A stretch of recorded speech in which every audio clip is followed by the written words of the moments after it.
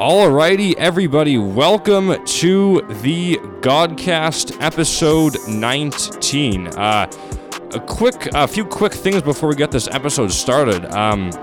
You can actually, there's this very legendary episode now on our channel, the Baha'i Faith episode, that I've been meaning to edit for a very long time. We have like an hour and a half, possibly 2 hours, I can't quite remember now, worth of a very, very good interview.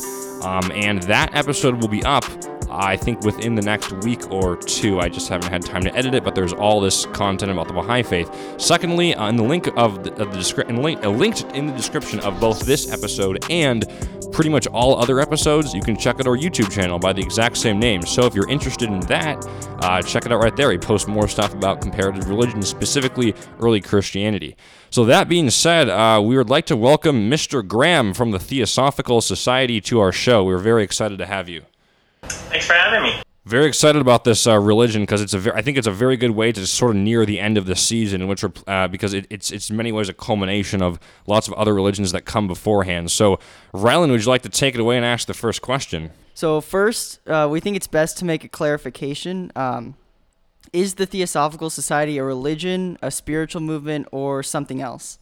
I would actually probably call it something else. So it's definitely not a religion.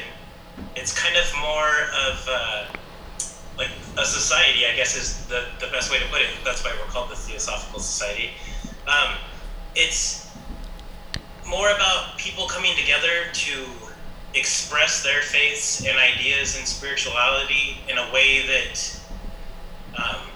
is open to everybody. So, like, basically our concept is just to delve into all possibilities and look at everything that's there. So I wouldn't really call it a faith or a religion or anything like that. It's more just kind of it's a society that allows us to examine all the different concepts out there. Interesting. I think I can draw us to some degree a comparison between the Unitarian Universalist Church, which doesn't have an official creed.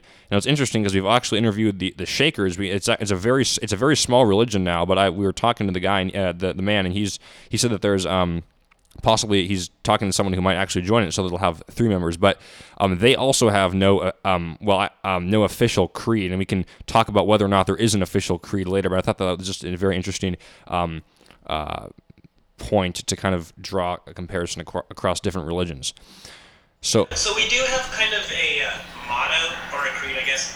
So there is no religion higher than the truth, and that's kind of based on, like, we're not looking for a religion or a system or something to believe in. We're just looking for the truth to all the questions, and that's what theosophy is really at its core all about. Yeah, I love that motto. It's very interesting because the prophet Zarathustra in Zoroastrianism, it's very interesting about him was Voltaire, who was one of the Enlightenment philosophers, said that he was the prophet of the age. And one of the reasons that people, often philosophers, liked him so much was because he prioritized truth. So that I thought that was kind of an interesting similarity between the Zarathustra and what you said. But I very much like that. No religion is higher than truth. Yeah. And even sometimes when you get deep into it, like, truth can be subjective, so it gets kind of complicated there.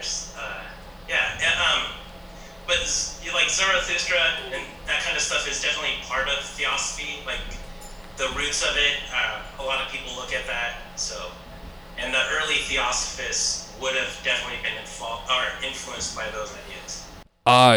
Given that Noah is unfortunately not here, Rylan, do you want to also ask the second question? All right, let's All right, so here at the Godcast, we try to begin each interview with a quick historical context in order to make room for theological questions. So that being said, who are the founders of the society, and what would be a quick summary of their lives? Okay, so the most important founder, or most important, maybe not be the correct word, the most popular founder would have been Blavatsky, and she was a Russian woman that was born of privilege in Russia in the 1800s, and kind of threw it all away, ran down through the Himalayas into India, and found what she called, like, the secret path or the divine plan. And when she, on those voyages, she like met some gurus that helped her learn some techniques that helped her out later in the future. So she traveled the world for a bit and then ended up in America, and that's when her and Alcott and Judge started talking, and they developed the society around that time. And it was kind of to look at like things like spiritualism was starting to get popular, and all these ideas were starting to get popular, and Alcott was like big into Buddhism, and so they were trying to bring these Eastern ideas to a Western civilization, and a lot of Theosophy is kind of bridging that gap between Western or Eastern ideas in a Western language, because there is quite a bit of difference there sometimes. It's interesting. Yeah, I think that's one of the things we'll talk about. One of the esoteric Buddhism is one of the, I guess you could say to some degree, like the corpus, if you will, of the Theosophical Society. That's one of the books we wanted to touch on a bit later when talking about the theology of the religion. Yeah, and then so that's the first movement of Theosophy, is what I just described. And then there was a later movement after Blavatsky died of Annie Besant and Leadbeater. And Annie Besant was like this really powerful woman of her time. She was the first woman to lead a workers' union strike, and she helped the kids making Matchbox in London strike. And then she went to India and led a women's rights strike there. So like Blavatsky was this really powerful woman, and she teamed up with Leadbeater, who was kind of a controversial figure. He caused some problems here and there, and he ran a thing called the Liberal Catholic Church. And so he kind of had this idea and system, and him and Besant came, and they embraced Theosophy, and they kind of changed some things. Like around their times, which would have been the early 1900s, 20s, they brought in the Liberal Catholic Church. So some Theosophists would identify as being part of the Liberal Catholic Church, or a Catholic kind of in a way. So Theosophy kind of took a turn around that time. And then Leadbeater and Blavatsky thought that they were going to find the world teacher, and they found this kid named Judah Krishnamurti and took him in and basically raised him to be this world teacher. And then when he came to that point, he dismissed it all, but in the way of dismissing it all, ended up having this pretty profound message and teaching. So, yeah, and that's kind of the basic history of Theosophy. I think there's three real interesting things to say. One of them was that Besant, I believe that she, her husband or father, he was I believe a Methodist minister. Am I correct in England? Yeah, I believe so. And she actually ended up being the head of the atheist movement before Theosophy. So she just was this really interesting kind of pragmatic person, I would feel sometimes. Like she liked to push, the norms and see what was really out there. Yeah, she's an interesting character. I think the Liberal Catholic Church. I think it's important to make a distinction that the liberal, for our listeners, that the Liberal Catholic Church is not is a liberal version of Christianity in the sense that it has more so-called esoteric views. It's more of a spiritual, has a more spiritual edge than perhaps just then I guess you could say conventional Catholicism or Christianity. And then the boy who you talked about, who grew up and who eventually dismissed the world teacher position, I've seen many videos of him on YouTube talking about philosophy. So he obviously became a great philosopher, or at least a very well-respected one of the 20th century. His name is like you said, Jaidu. I can never pronounce his last name. I can never remember it either. Jiddu Krishnamurti, yeah, he has his own foundation that still exists today. I thought that was important to mention there. Yeah, he's an interesting character because he was taken as a kid from his parents to become this world teacher. It kind of actually caused some controversy, and Leadbeater already kind of had some controversy in the past as he ran some boys' schools and kind of upset some parents at those times. So, that whole story is really interesting.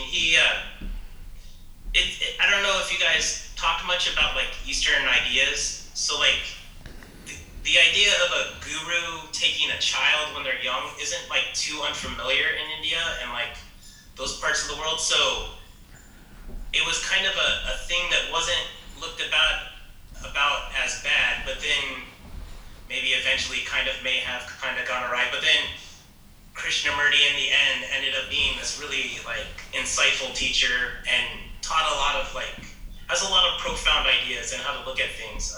He's actually probably the Theosophist. Him and Blavatsky are the two that I read the most and influence my life the most. So, yeah. Well, I think it's just fascinating to think that you were picked as a child to become the leader of an entire movement, and then I think another thing to mention about him as well, it's very interesting. Like when you watch him talk, he talks very slowly. Like it's a very mesmerizing kind of cadence to his speech, which I thought was worth mentioning. If you, for our listeners, if you care to look him up online, it's a very interesting way that he speaks. Yes, he's great, and his books are really great too. Easy to read and pick up and digest. Blavatsky can be a little bit tougher to digest. She's a stream of information in her writing, so it's a little intense. Balin, do you want to ask question number 3? Yes, thank you. So, the Theosophical Society's doctrine has often been described as a combination of Neoplatonism, Hinduism, Buddhism, and Sufism. Are these labels correct, and what other existing religions or spiritual traditions can be found in Theosophy? So, Theosophy is kind of tricky. I would say that all of those things you said are correct. They are all part of Theosophy. Judge, one of the founding members, wrote in a book that a Theosophist shouldn't claim a religion. So Judge was one of the original members, and he said that a Theosophist shouldn't claim a religion. The only religion suitable would be Masonry. So a lot of Theosophist ideas and teachings are actually from like the mystery schools, and so if you understand that, then you kind of understand how all the religions kind of get melded into it, because our ideas are coming from the, like Blavatsky would say, like the conscious stream of the divine, or the divine plan, I guess is the way she would have put it. So a lot of this is hard to say like, oh yeah, we're taking it from Sufis, because maybe the Sufis learned something from somebody earlier and it's all just part of the divine plan. Certainly. I was going to say something. Yes, in terms of the mystery schools, do you mean things like, Mithraism? Do you mean like as in the ancient? Yes, the ancient schools like Mithra, or rather cults, although that term has a very negative connotation nowadays. But the ancient mystery religions like Mithraism, Bacchus, and Isis and Osiris and so forth. Very fascinating. Yeah, so that's definitely like parts of it, like heavily parts of it. Like there's a lot of people who are part right now of it that are into like Hermeticism. Yes. Yeah. It's very fascinating. Yeah. So, but you don't have to believe those things to be Theosophists. So like Judah Krishnamurti, he picked up all that. Like, so he was forced to go through all those rituals and be a Mason and like do those things. But in the end, he said, why? Like, we don't need these things to, like, understand. Like, once we learn everything, then we can throw it all away and be with it. Like, he's a lot of his teachings, which is interesting because Blavatsky was not that way. Like, she was very much into the deep esoteric arts and trying to figure things out. But in the end, like, Judah Krishnamurti kind of says, like, it's for you to decide and for you to see and for you to look and just kind of throw away your morals and not morals, but throw away your dogmas and your superstitions and just be. I when you mentioned Hermeticism, I laughed and smiled because I think it's very rare that someone mentions Hermeticism, which is this ancient very ancient art. I mean, some people have even claimed that, I shouldn't say art, actually, it's a vast corpus of things like philosophy, magic, even within the umbrella of magic, you have alchemy, and so forth. I mean, and some people even claim that Hermes Trismegistus, the legendary or real founder, depending on how literally you want to take things, was the teacher of Moses. So it's a very interesting philosophy and practice and movement in general. Yeah, definitely. And when you start to look at like Hermeticism, people might be like, oh, Western magic, weird ritual stuff. You know, they get caught up with the OTO or like Thelema. But really, the deep essence of it is to Egypt. Like the mystery schools come from Egypt, and like Hermes Trismegistus would have been Thoth or Thehut in Egypt, and he was like the bringer of language and knowledge. So these ideas, I guess the Baha'i kind of talk about this a little bit, where each cycle of humanity, a new teacher comes to give the message for those people. So like the mystery schools are kind of the secret schools for us to learn when the time is right for us, and then they are unlocked. So, you know, for people who are seeking these things, they can find it when they learn how to unlock the doors, and then, but for the rest of people who don't need to understand some things, like they can still be hidden. Because that's one thing, there's a term called the Hierophant, which is kind of like the gatekeeper on the tarot deck. And I feel like Theosophy is the Hierophant. Like, I work at the library personally, so like, I feel like each book is a key to somebody unlocking something, and I hold the keys so I can, you know, I give the keys out to people. I'm like, here, you know, here's a way to open this door or that door. But like, they may not know until they come and ask, and I can help direct, like, which direction. Because everybody's spiritual path is totally different. So like, they may read some things and understand a concept, but somebody else may read it in another way and understand the same concept. Certainly, and I think I want to hand it over to Ryland so he isn't just, you know, standing over there. But, you know, yeah, do you want to expound upon that? How, like, you know, the belief is that and I think what we can maybe talk about this later. My understanding is that the belief is that the city of Atlantis, which if I'm correct about this, this is one of the theosophical beliefs to some extent, that the information was transmitted to Egypt and then other parts of the world. Is that is that correct? And then Balin, if you wanted to add on to that after Mr. Graham gives like a reply to that, yeah. Yeah, sure. So Atlantis is definitely part of the lore, and they even talk about before Atlantis is Lemuria, which is another cycle. So I don't know. The Atlantis story is interesting because it gets kind of lost in time some way, I guess.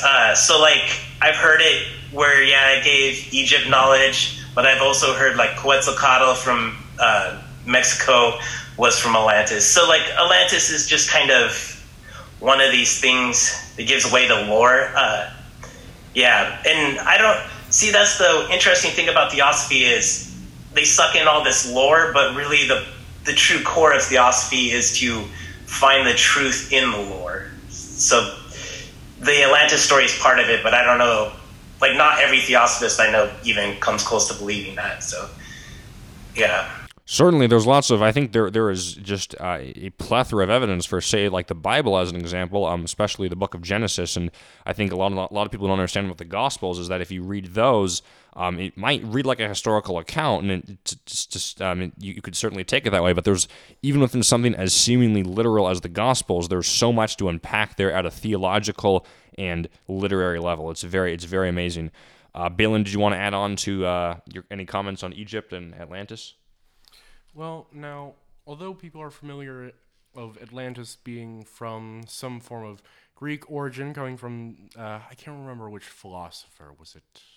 Possibly Plutarch, I could be wrong. Well, he wasn't a philosopher, but he was I think Plato, I believe Plato had this. I think it's from the Odyssey is when it was referenced, or something like that. But I could be wrong about that.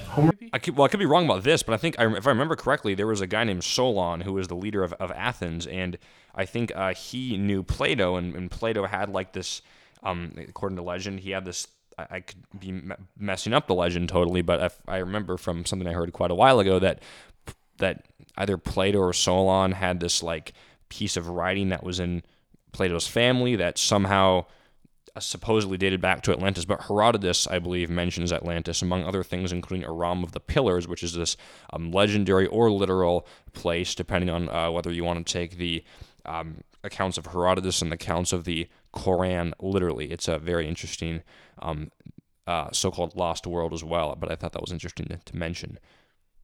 Oh, I was just merely going to mention that it was in fact said to be originating from the annals of history found in Egypt, which that philosopher had learned from. Yes.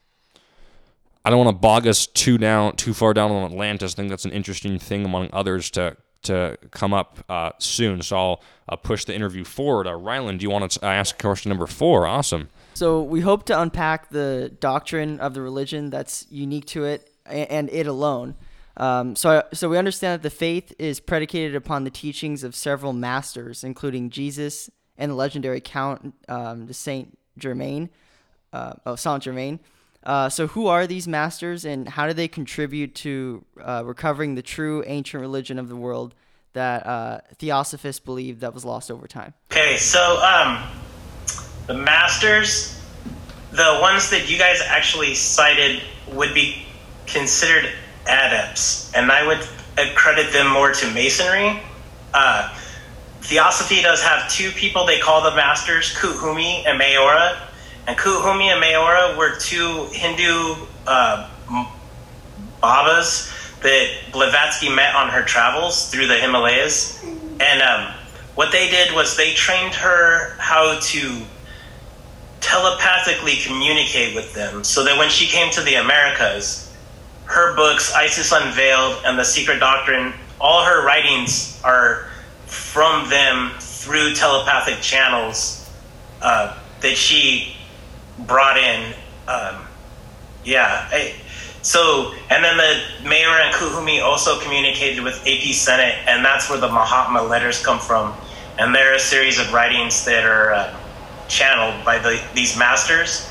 And so the idea of the masters isn't just strictly theosophy. So like in Buddhism and Hinduism and Masonry, there's an idea that people become enlightened, like to a point to where they kind of transcend this concept of life, and we go to more of like a higher teacher place. So they can transcend time and boundaries. They can affect change at certain times. They can give people messages.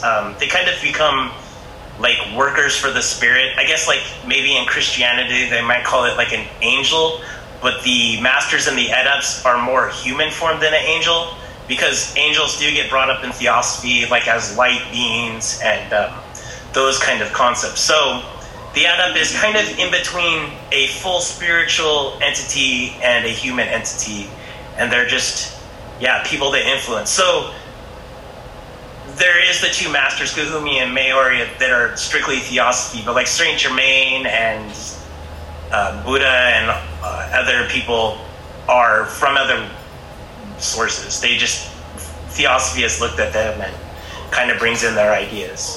Roland, you want to add any comments?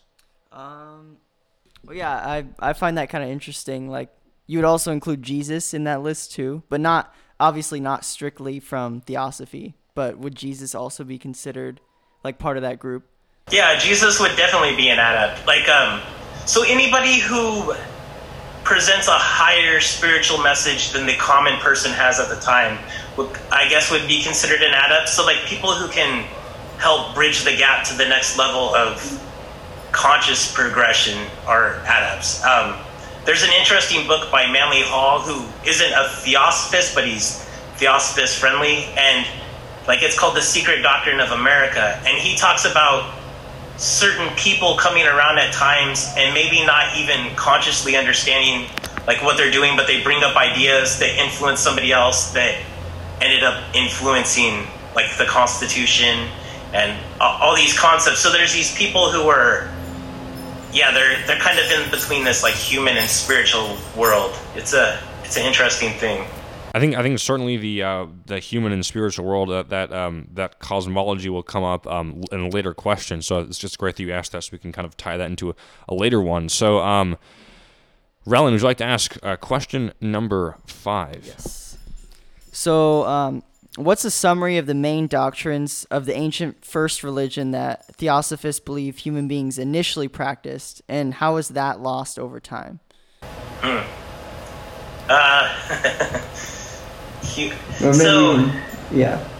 That's an interesting one because, like, the way we approach the first of all this is like, it wasn't humans that first became aware. It was like there was the Godhead, and the Godhead did not know that it was the Godhead. And then at one point, the Godhead understood that it was the Godhead, and from that, all things come.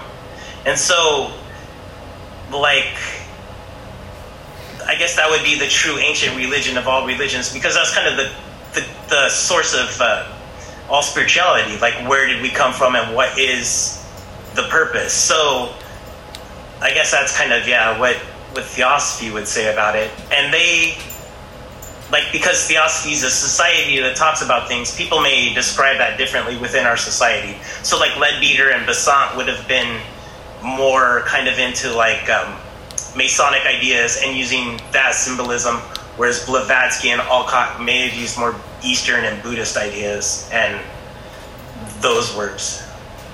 Fascinating. So I'll ask question number 6, then I'll turn over the microphone to Balin to ask question number 7 after that. So some have boiled Theosophy down to 4 main concepts, including the concepts of root races, the idea of a cosmic cycle called a round, the concept of the 7 rays that can be found in many religions, as a matter of fact, and Theosophical mysticism. So what are these concepts, and are there any other main tenets that should be explained in order to help better understand the core beliefs of Theosophy? Yeah, so I'll start with the first one. Root races is, it kind of gets misinterpreted kind of a bit because it comes from some interesting sources. Okay. So root races come from kind of maybe the same concept of evolution. So, like, the idea, like, when we were in the first root race, we were minerals in the earth, and then as our spirits, because it ties back to reincarnation. So, like, our spirits were basic in the root race, and then as they evolved, became the next root race, which would have been, like, animals, and then plants, or plants, then animals, and then us. And so that's kind of the idea of the root race. It's like, as time evolves, so does our spirit, but our spirit kind of takes on new things, so that's why we can't remember the past, and kind of, we're ever changing forward. Fascinating. And one of the things that I was reading in an article was that there were these lost continents. What to add on to the root races? So what are those lost continents, and are these meant to be taken figuratively, or, as you've said in the past, as lore to help us understand a higher truth? So the lost continents would have been Lemuria and Atlantis.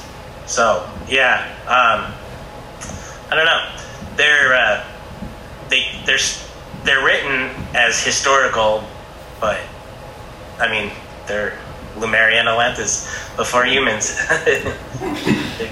And then to go over to the next concept, which is the idea of a cosmic cycle called a round. That sounds very interesting because in Shia Islam, I think especially the more quote unquote mystical ends of that, or branches of that religion, there's like such as Smileism as an example, which is a really fascinating religion. I hope that we can eventually try to do an interview with the Smileys, because I think that'd be a very interesting one. They use Neoplatonism as well as Theosophical Society, but and also in 12 parts of 12 Shia Islam as well, there's this concept that each of the days of creation correspond with the day of the week, and each day of the week has a different prophet and a different scripture and a different community.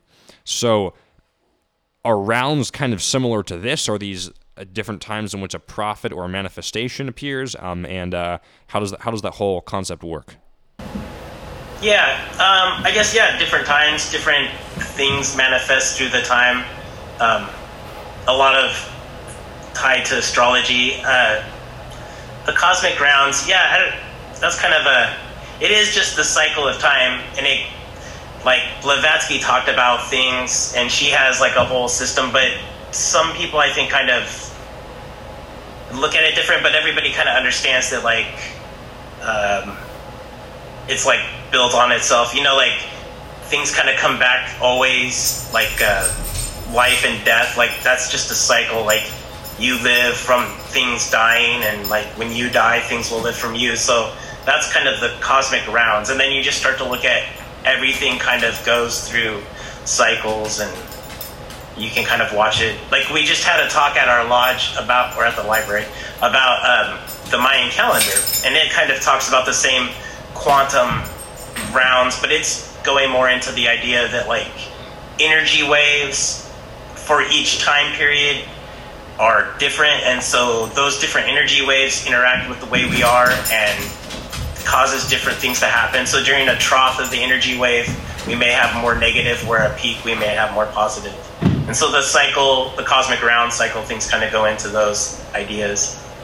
Fascinating. And then the 7 rays that can be found in many religions, how do those play into the theology? I think the 7 rays are just kind of something that's very, like, common in everything. So they picked it up as, like, this is one of the truths, you know, like, they've just kind of used it. I'm not, like, super memorized the rays and the cycles, and because that's kind of like Blavatsky's ideas on things. I wouldn't, like, so Theosophy in general may not use that as, like, this is Theosophy, but, like, Blavatsky says these are Theosophical ideas, and that's kind of how that works out.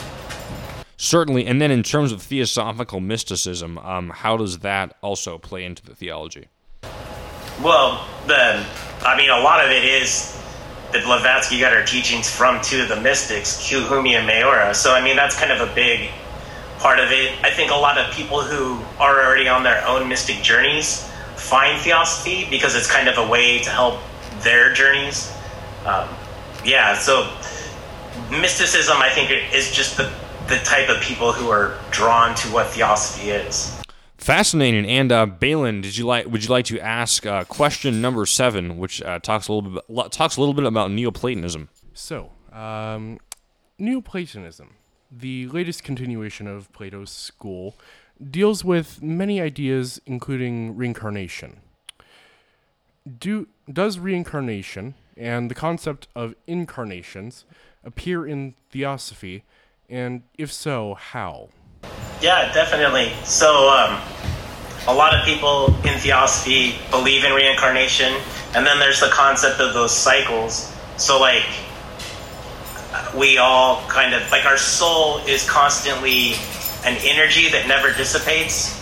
So, like, our soul is constantly reincarnating, but, like, my body is not. And that's kind of a big part of Theosophy's reincarnation, is that, like, this is maybe not coming from a straight Theosophy idea, but this is an easy way to explain it. Like, our soul and consciousness is an energy that is always in the universe. And every time that energy is released, it goes somewhere, and it just keeps going to these different cycles. So it's released out of this being and into a next being. And so, like, the root races were, like, your first soul was released from the rock, and then it became the plant. Like, if you're doing your work in life, your soul keeps getting kind of bumped up, or it has to relearn, but it's this energy that is always released and then comes back to where it belongs. And so even back to the adepts, their souls were released from their physical body, but then came back to the next form, which is kind of in between, the physical and the non-physical. Fascinating. Many philosophers, like, of antiquity up until I believe you could say, well, up until I think to many degrees, up until the 5th century, believed in reincarnation. You had Pythagoras is probably the most famous philosopher who made it a big point that yes, indeed, reincarnation existed. And then you also had Plotinus, who was the luminary of Neoplatonism, and his his academy, well, Plato's academy existed for like 800 years after his death, and Plotinus was the guy who pretty much started Neoplatonism, although he learned it from his teacher beforehand, and Neoplatonism went up until the 5th century, and Justinian closed down all the schools. But then what actually happened was those the teachings of the Neoplatonic schools, given that the philosophers went to Syria, it certainly seems like there's a connection between now Muslim thinkers taking in Neoplatonic ideas and then applying them to Islam. And in fact, some Muslim thinkers actually believe in reincarnation, probably as a result of Neoplatonism. So I thought that was an interesting thing to mention there. Yeah, definitely. And that's back to the mystery schools. So like these knowledges have always been known by people, and sometimes like maybe somebody doesn't like what they're hearing, so they try to shut down these knowledges and they go underground, and then they pop up in weird places. Like, I mean, it's not weird that it popped up within the Muslims, but they're hidden through the secret channels of spirituality. And like Theosophy is just kind of a place to maybe collect all those secret hidden channels in one place. Freemasonry is kind of the same concept. So that's kind of the hard part about Theosophy, is we can't really say like it all came from this or that. It just kind of came from the divine source, is what the main statement would be, I guess. Something I just wanted to add really quickly before I asked this question, we kind of continue the cycle of who asked what questions, because we have sort of an order for that at the beginning of the page. But what I think was very fascinating is that there was these scholars who were talking about the historical Jesus, and what they realized was that his life fits this kind of cultural and religious archetype that was floating out in the ether that went to him and other people. Like it's the sort of dying, rising God archetype, and among other things as well. Like you have Apollonius, who I'm currently reading this book, this really fascinating book by the amazing New Testament scholar Bart Ehrman, and he talks about the incredible similarities between Apollonius, who is a Pythagorean philosopher who existed in antiquity, and it's not necessarily that the story of Apollonius was a ripoff of the story of Jesus, or the story of Jesus was a ripoff of the story of Apollonius, but rather I certainly think it's more likely that although Apollonius's written volumes did come probably about 200 or more years at the very least after the Gospels, it seems to me and to other people that these came from a sort of strands of cultural and religious trends floating out in the Hellenistic world. So I thought that was an interesting comparison to what you were saying. Yeah, definitely. And like Jesus, right? So Jesus is an interesting character, or not character, I guess that's not a good way to say it, but deity, person, teacher.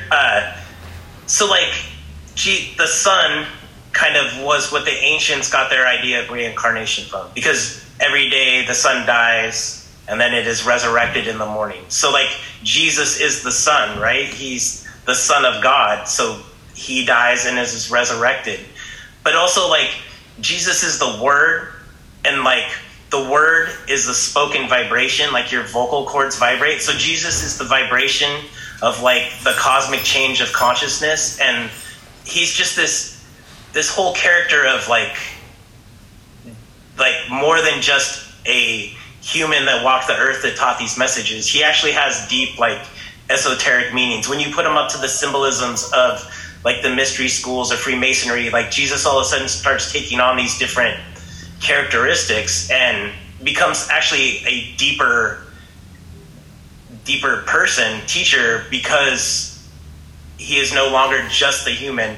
He becomes like a spiritual concept. And so like Theosophy looks at kind of like that stuff. Like, so we don't reject the idea of Jesus at all, but we look at Jesus and like, what is Jesus? Like, what are the truths of Jesus? And then we start to find things. So like some of the truths are that, hey, he's the Son and he died and came back, just like our sun in the sky. Or he's the Word, which is a vibration, just like we believe that like vibrations can change us. Like we do tonal chantings during meditations and bring in those ideas. So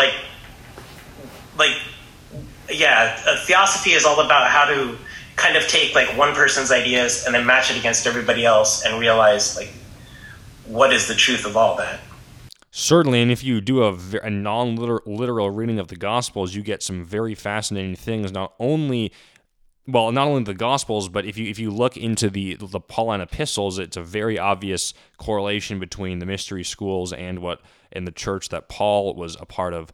But if you read the Gospels from a non-literal standpoint, what you're going to see these really fascinating literary things show up. I mean, the Gospels are about irony. It's a reversal of expectations. The last shall be first, the first shall be last. Those who grieve now will be comforted later, or rather mourn now will be comforted later. Those who are comforted now or rejoice now will mourn later. But also, if you look at like the life of Jesus, you have this very brilliant scholar. This guy doesn't think that Jesus existed, but I've listened to lots of his stuff, and he's really opened my eyes to the figurative implications and the Old Testament parallels or Hebrew scriptures parallels between Jesus and between the Gospels and the Tanakh or the Hebrew Bible. But you have things like James and John say to Jesus, you're the Son of Man, we're going to be with you at your right and your left. When Jesus is crucified, he's crucified between two robbers, one on his right and one on his left. And then you have Peter says he'll be with Jesus, he'll die with him and so forth. Yet what actually happens is that he's Simon Peter. Well, Simon of Cyrene, another Simon, winds up carrying Jesus' cross to the hill. All the male disciples say, we're going to be with you until the end. They abandon him, and then what happens? The female disciples see his tomb. So it's just a really fascinating way to read the Gospels.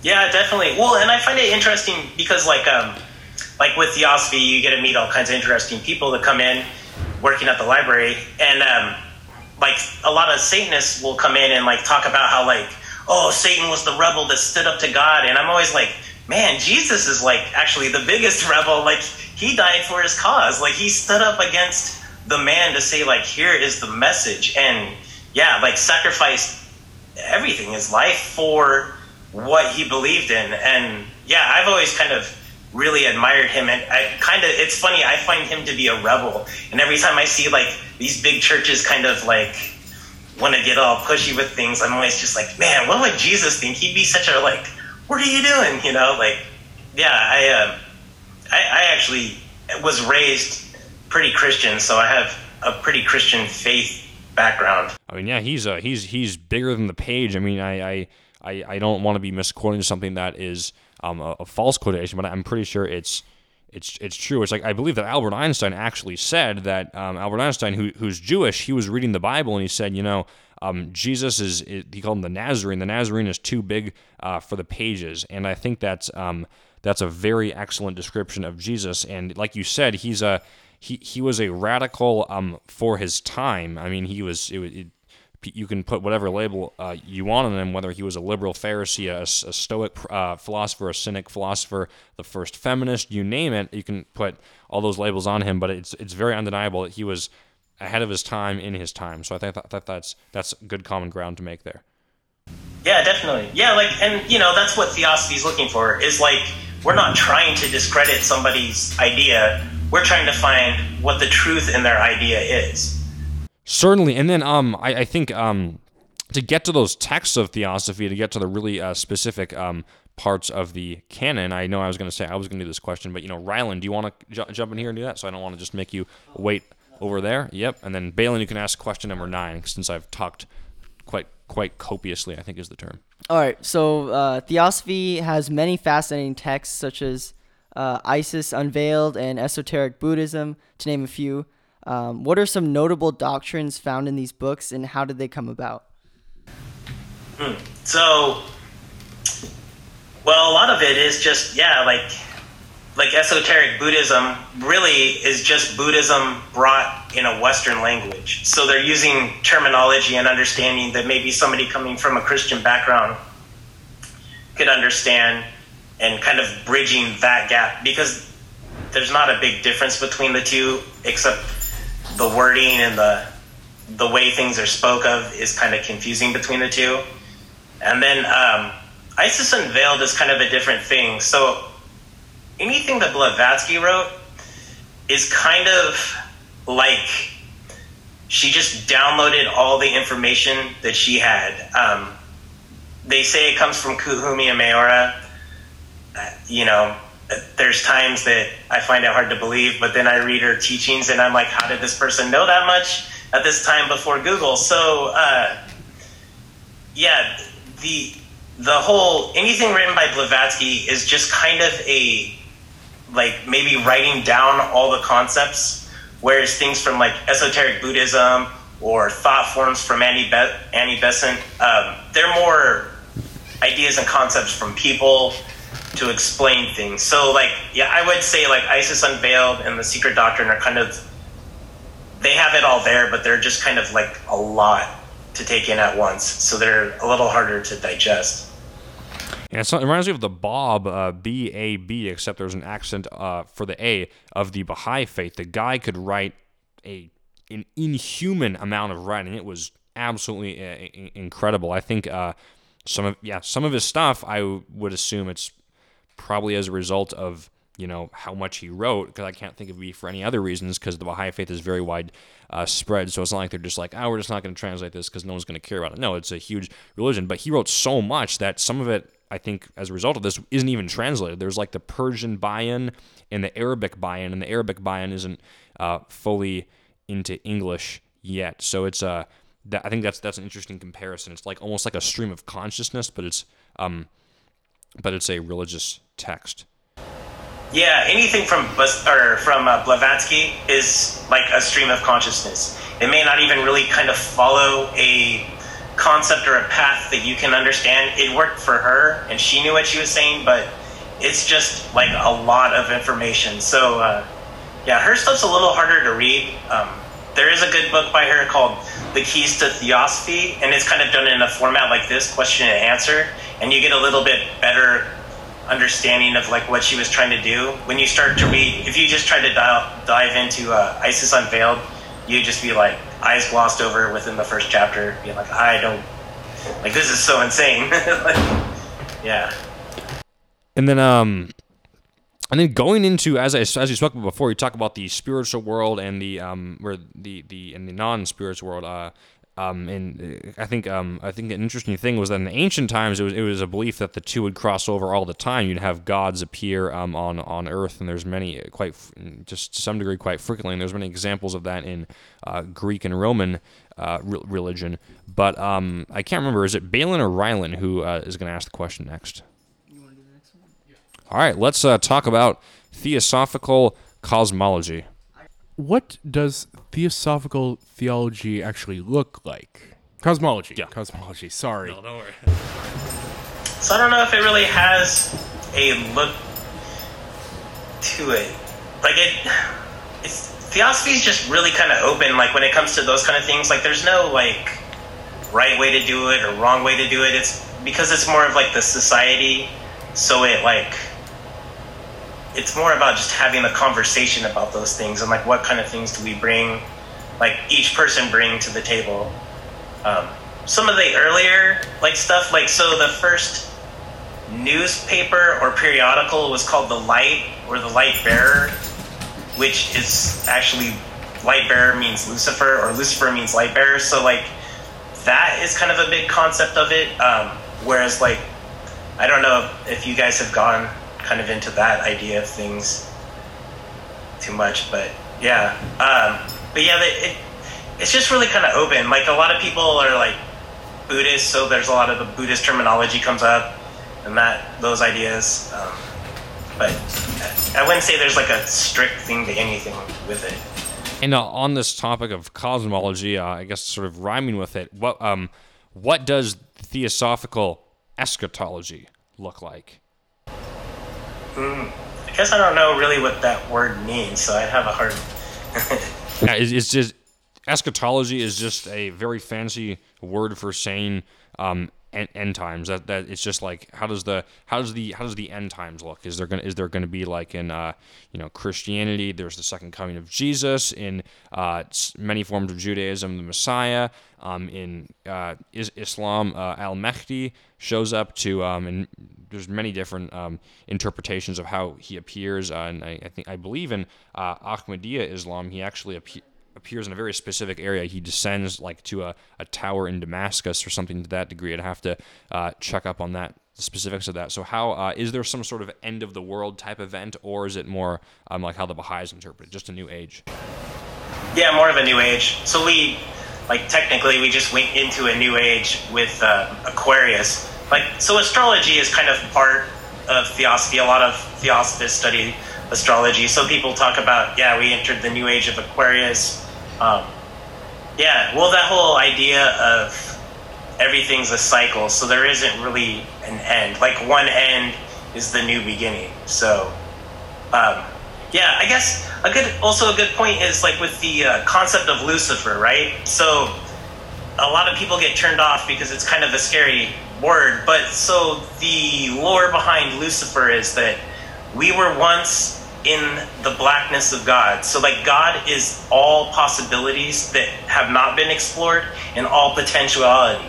And it wasn't until Lucifer shined its light upon us and gave us form to those potentialities that all of a sudden we've gained conscious. So like Lucifer has kind of entrapped us in a consciousness because we are no longer one with the possibility of infinite. And now we have like form to what was once infinite. It's the same idea of when consciousness started, like God was unaware of itself. And then when it became aware of itself, all things came forward. So like, I think that's a really big thing that a lot of people in Theosophy talk about. They may not say Lucifer, but like Blavatsky and Alcott and Judge were saying those kind of things. Wow, that is very profound. That's a very interesting concept. And I'm not just saying that to say, that's interesting. No, seriously, that's incredibly fascinating. Carl Jung, I've been really for a very long time meaning to read his stuff. Been kind of afraid to because I don't know if it's like just super. It's not super hard to read. Okay, but awesome. I'm a huge Jung fan, so yeah, it's like he's great. I've been meaning to read his stuff, and I think that there is some sort of parallel, quite strong with what you said. And I know that Jung will analyze certain biblical passages and the concept of God in the Hebrew Scriptures as an example. I believe that he says that this is sort of the underdeveloped psyche, and then this emerges into something else. I could be incorrect. And he has also analyzed stories, at least some stories in the Quran. He was very interested in Gnosticism as well, and he's, I would presume, analyzed stories there, but he's done a lot of work on the Bible. So given that you've suggested him, I guess that's kind of pushed me over the edge now. I'm really, I think after I listen to this book by Bart Ehrman, I'll have to try to check out his stuff. Yeah, definitely. And the interesting thing about Jung is he takes these religious concepts and then compares them to people who have mental illness. So he created the idea of the archetypes, where people with mental illness had similarities within, people who were schizophrenic and hallucinating would talk about the devil or talk about the divine feminine. So there's these things, and then he looked at mythology of the world kind of through a theosophical idea and realized all these things are in myth. And so he started to ask are these people who have mental illnesses bringing in these myths because that's how they were taught to communicate these problems, or is this mental illness a gap between something deeper that we don't understand? And so a lot of his work is kind of into that ideas and how dreams interact with who you are. And yeah, he's Jung's really interesting and really popular with Theosophy too. Fascinating. In returning to the historical side of Theosophy, Rylan, would you like to ask question number 11? All right. So returning to history, the society split into two groups, each with a founding member at the head. So could you tell us why this happened and what are some core doctrinal differences between the two groups? Okay, so I kind of touched on this earlier with Judah Krishnamurti. So when Blavatsky died, Besant took over, but Alcott went with the fellowship, Rosicrucian Fellowship. And so Alcott and the Rosicrucian Fellowship actually came out here to the West Coast and kind of set up their things. And they were more into the secret, the mystery schools and Masons and stuff. And the other splinter group was Besant and Leadbeater, and they did the Judah Krishnamurti. And Leadbeater kind of had tensions with Alcott and stuff. So there was kind of a rift between them because Leadbeater was more... His teachings are more about clairvoyance and looking at things psychically. a lot of people kind of talked about him as a fraud or a charlatan, and so Alcott and the original people kind of separated themselves. Although the main Theosophical Society, I feel, comes more from the Leadbeater Besant side of things. So, like if you went to the Alcott Center in Wheaton, Illinois, you would definitely be experiencing more the Leadbeater Annie Besant side than the Alcott Rosicrucian Fellowship ideas. Interesting. Because I know there's a huge library in Wheaton, Illinois. Am I correct? Like 25,000 books. Fascinating.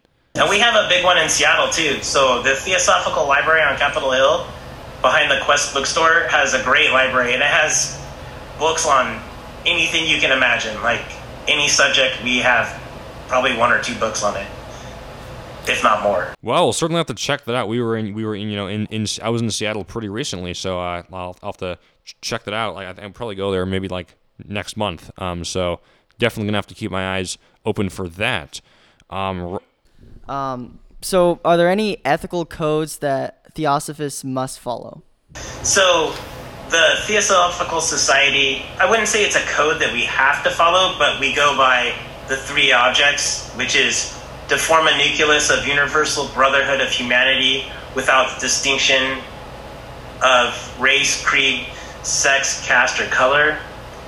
2 is to encourage comparative study of religion, philosophy, and science. And the 3rd is to investigate unexplained laws of nature and the powers latent in humanity. And that's kind of like every time we do something, we look at those 3 things and say, does this fit with, does this fit within what we're trying to do? So, if we move as the society, each person's kind of allowed to do whatever they feel, but these are kind of the core. When we come together, these are what we try to follow. I think that's a perfect segue into our last question here. So we asked this at the end of the episodes to all the people to whom we interviewed. We've asked someone, hey, what does it mean to be an evangelical Christian? We asked a Reformed rabbi, what does it mean to be a Jew? We asked an Ahmadi Muslim, what does it mean to be an Ahmadi Muslim? We asked a Baha'i, and that video, by the way, that podcast episode that should be coming up very soon. It's a legendary one that's not been released, but I have all the content just not edited yet. But we asked her, what does it mean to be Baha'i? So, for you as a member of the Theosophical Society, what does it mean to be a Theosophist? So I guess a Theosophist, what it means is just to be open and to truly explore and be honest with your exploration. Try to let go of everything that holds you down, that you don't need, and just kind of really embrace what the truths are that you've learned. And be honest with those truths. Do not hold on to something because you think it's a truth. Be allowing to let it go if it no longer becomes a truth. So I'd say that's the core of being a Theosophist. Thank you so much for joining us. That was a very fascinating interview. I think this is just such a fascinating society. I think this is an excellent way to have some of the last episodes of this season, because it in many ways glues together the other religious and spiritual traditions, or rather perhaps not glues them together, sort of collects them into one society. And there is no religion higher than truth. That is an amazing motto for the society. Thank you so much, Mr. Graham, for joining us. And this has been the Godcast. I'm Xavier. I'm Rylan. And I'm Balin. I'm Graham. And stay tuned for planned future episodes.